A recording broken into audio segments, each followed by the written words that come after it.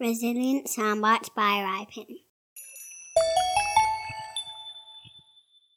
I'm going to ask you the same question that you ask all of your guests. Okay. If you had a recipe for resilience, what would go into that recipe? I like to call them the ABCs because I like things that are easy to remember. And so for me, it's attitude, beliefs, and care. So the A, attitude, I think one of the things that I realised in my later life is that most of the things that happen to us in life are actually neutral. The events themselves are not positive or negative. It's actually our attitude towards them that makes them seem good or bad. And so controlling my attitude whenever I'm going into any situation is, what's my attitude and is this the right attitude to be in?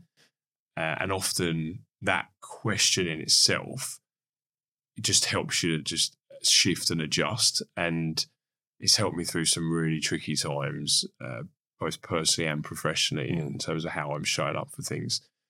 And so by changing your attitude, everything else can flow on from that. And so that's the A, attitude. B is beliefs.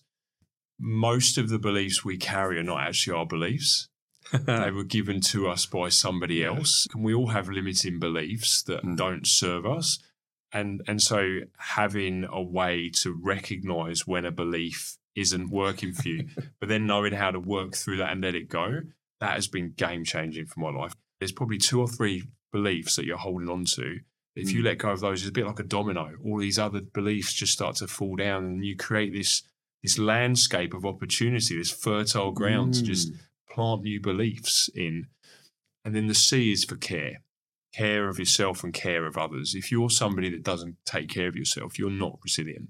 If you walk around thinking your body is this vessel to carry your brain around, which is what I used to think, my brain is what earns me money, take care of my brain, everything else is fine.